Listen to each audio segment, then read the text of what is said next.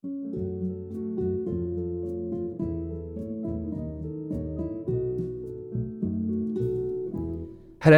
hi, and welcome back to the Outsider Podcast. This is your host, Acton. Welcome back if you already listened to this podcast, and welcome if you're new. It's me again. The good news is that I survived. As many of you know, there was an earthquake in Tokai recently. I'm currently living there temporarily. Here in Tokai temporarily, which is not my perfect choice, but it's the only option I've got at the moment. It's certainly better than risk and death in Syria, due to the ongoing war and the presence of gang, as I mentioned in the previous episode. I hate talking about it, but it's a reality that hurts.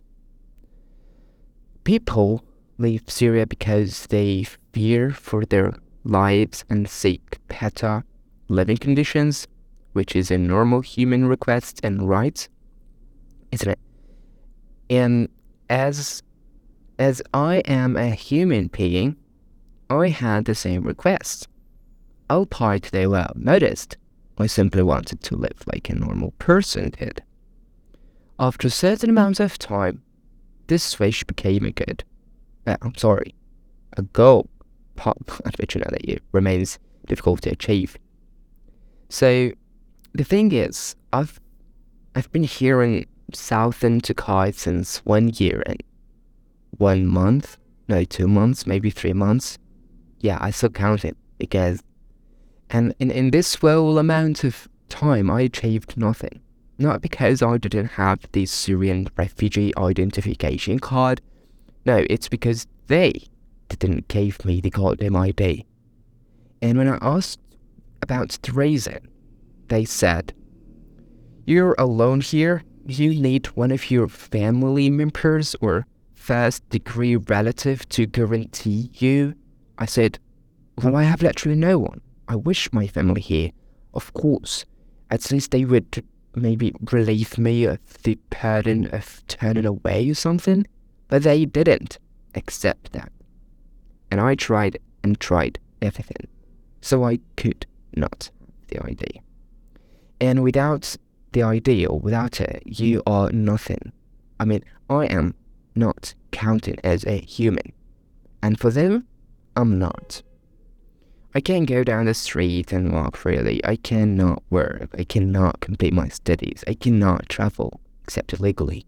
And last but not least, I cannot live as this anymore. Like, what do you get if you saved my life and gave me that piece of shit? Like, ich verstehe nicht. And I struggle this till now. I'm without an ID, unfortunately. I'm afraid, yeah. Scared, yeah. Have any hope? Hell yeah. Because I know this is not my place. I don't belong here. So I decided to go. Actually, I decided to fly, but since I don't have wings, I cannot do that in the meantime. Well, when my asked me, how could you go with no safety card or ID or passport? Something I didn't mention, I don't have a passport neither. I would simply answer that with one word: illegally. That's what anyone would do.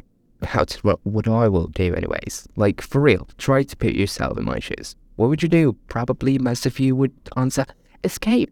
Well, and that would be the wisest thing I've ever will do. Like, actually, because I had no choice. But I've heard there's troubles of more than one kind. Some come from ahead, and some comes from behind. I've put a bit pat. I'm all ready, you see. Now my troubles are going to have troubles with me. That's what Dr. Zeus said. I faced them all. Some I beat and some beat me back. It happens in seconds. At February the 6th, 2023, at 4:17 a.m. in the morning, a devastated earthquake has hit us in Tokai. I'll try my best to describe it, although it's indescribable, but I will give it a try. It was a normal Sunday night, and I was at home with some people, those who lived in with me, and we had that one guest came from Netherlands for the reason of visiting his relatives, and he stayed with us in our home, or my home, to be clear. And with one of my relatives, he came to see us at the night. So we were sitting in my room, having some black tea, some kind of cookies, and chatting and laughing and chilling.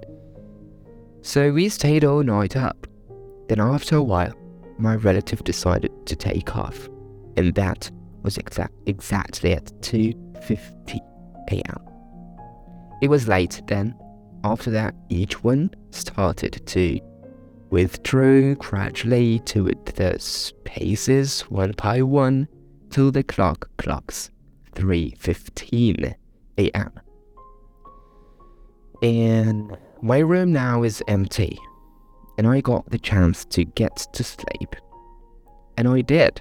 As soon as I leaned my head to the pillow, I went in the dreams land. And there is nothing in this life better than dreaming while sleeping, of course. It really tasted good. Like, I don't know why, but every time we in general have something good, it lasts not for long. It's maybe a psychological thing, but like that's our conscious is telling us through sending that kind of messages through nerves or something. I don't know, like cheating on us that this is a good moment or dream. Then we start to feel that moment and not counting the time, and we feel that we are running out of time, but maybe it's all the same in the end, right? I don't know, like this is how I see it. Anyways, the bottom line is dreams are good. So yeah, I was dreaming at that moment, at that day, but not for long as usual. I woke up at the voice of my roommate yelling my name loudly. I jumped out of bed, and out of nowhere, I found myself at the stairs, barefoot in my underwear. In my way to the door, I found the guys who was living with me all at the door trying to save their lives, trying to escape, but he was an obstacle which the door was locked by my roommate. You know that upper look, not the main look. You got me, right? So anyway, there were that guy who's trying his best to open the door without paying attention to that look, and he tried so hard to the point of yelling at the other guys saying, "Who the F locked the goddamn door?" They all answer yelling, "We don't know, just open it." Then he released the upper lock and released it, and we are all out. That all happened within a second, like less than 10 seconds. And then I found myself out on the stairs, realizing that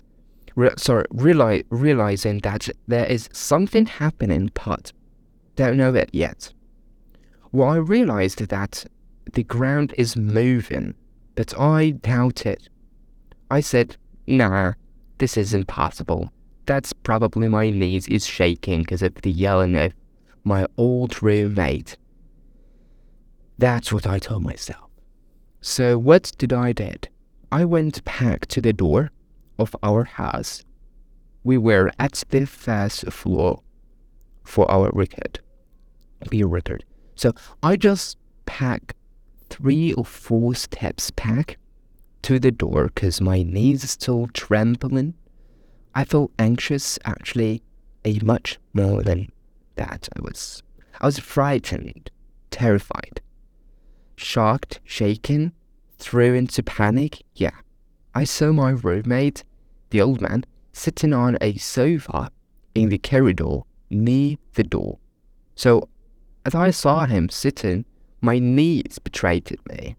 And I couldn't stand as normal, and I fell on my knees and couldn't move my body.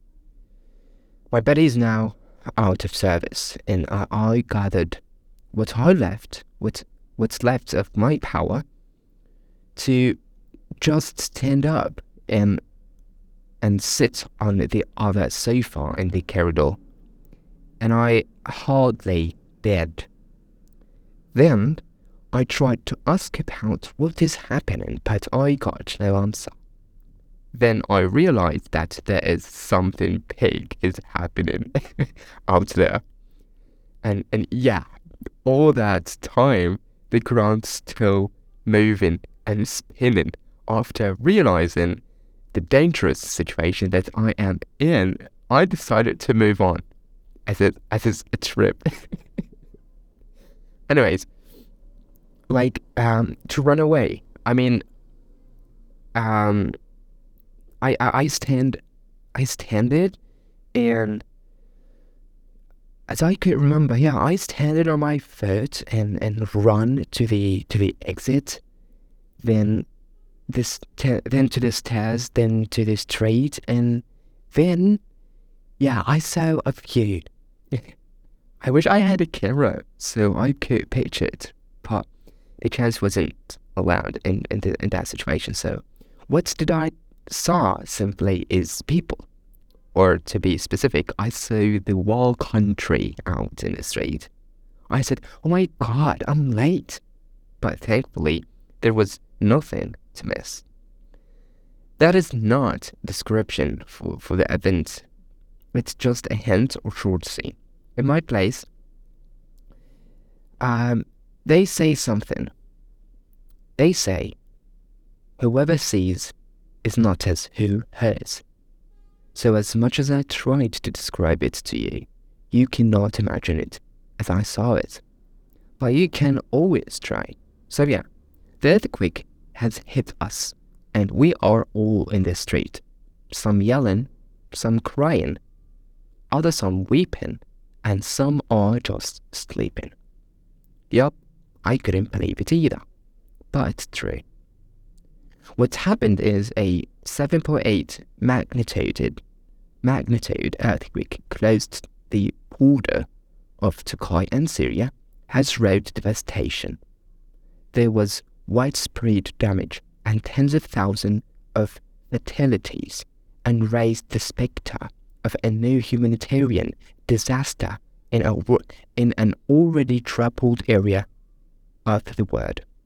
Rescuers are searching for survivors in near freezing temperature and are facing what an expert called a race against time and hypothermia, with untold devastation taking place in a matter of seconds. Though emergency crews, the area responded quickly, digging in freezing cold and the rain. The scale of the destruction was too great, even for rescuers accustomed to camping through collapsed buildings. The earthquake wiped out entire neighborhoods across the northwestern Syria, in sense that we're all too familiar to a region devastated by more than a decade of civil war. The war's toll widespread destruction, an acute economic crisis, a collapsing currency will make responding to the quake even more difficult for the sides. In the years before the quake, millions of people displaced by the fighting fled to the north, of course. The only place that's sheltered in tents and ruins, and most struggled to find work, health care, and food, aimed an economic collapse precipitated by the war. Mark Key, a spokesman for the International Rescue Committee, called for more aid to be sent to Syria in the earthquake's aftermath. Anywhere else in the world, this would be an emergency, he said. What we have in Syria is an emergency within an emergency. But the thing is that there is here in Turkey, after all what happened to this country and to these people, they still as before. And I mean by before is bad, or maybe after bad. Yeah, that's better. They still have hate us, make advantages of us, and use us as slaves. Maybe this is a harsh word, but let me not talk about this. In racism, like for example, when they saw an Arab person, they would think him a Syrian. Of course, the Syrian people are not bad, I'm not saying that, but the thing is they think that we are bad. They think that we want to conquer their country or something. Not even in our dreams, but they think that already, so we got nothing to do. I really hate talking about this, but I want to because it hurts me so badly. Despite the devastating earthquake and the immense loss of life, the discrimination and mistreatment toward Arab people, especially Syrians, still persists in Turkey. The prejudice and stereotypes held by some toward these commits are unfounded and unjust, but unfortunately, they continue to exist. It is hurting to see that even in the face of tragedy, some still hold on to their prejudice and refuse to treat others with some dignity and respect they deserve. As people who have escaped conflict and persecution, Syrian refugees face numerous challenges, including discrimination and lack of access to basic rights and services. It's important that we do not let these challenges define us. Syrian refugees have already faced so much adversity, and they deserve to be treated with compassion and understanding. By the way, it gave nothing but a headache. I just want to talk about something else, which is something different but important to the people who are dreaming, to the ones who are fighting, myself included. Keep it up. Keep fighting, because there's a lot coming for you. It's a good stuff. Just wait for you. It's waiting for you. After spending some time in Istanbul after the event, after the earthquake, I can say that things are getting better. I don't know how, but it is. I finally found a job that allows me to earn some money and live decently, even though it doesn't meet all of my needs.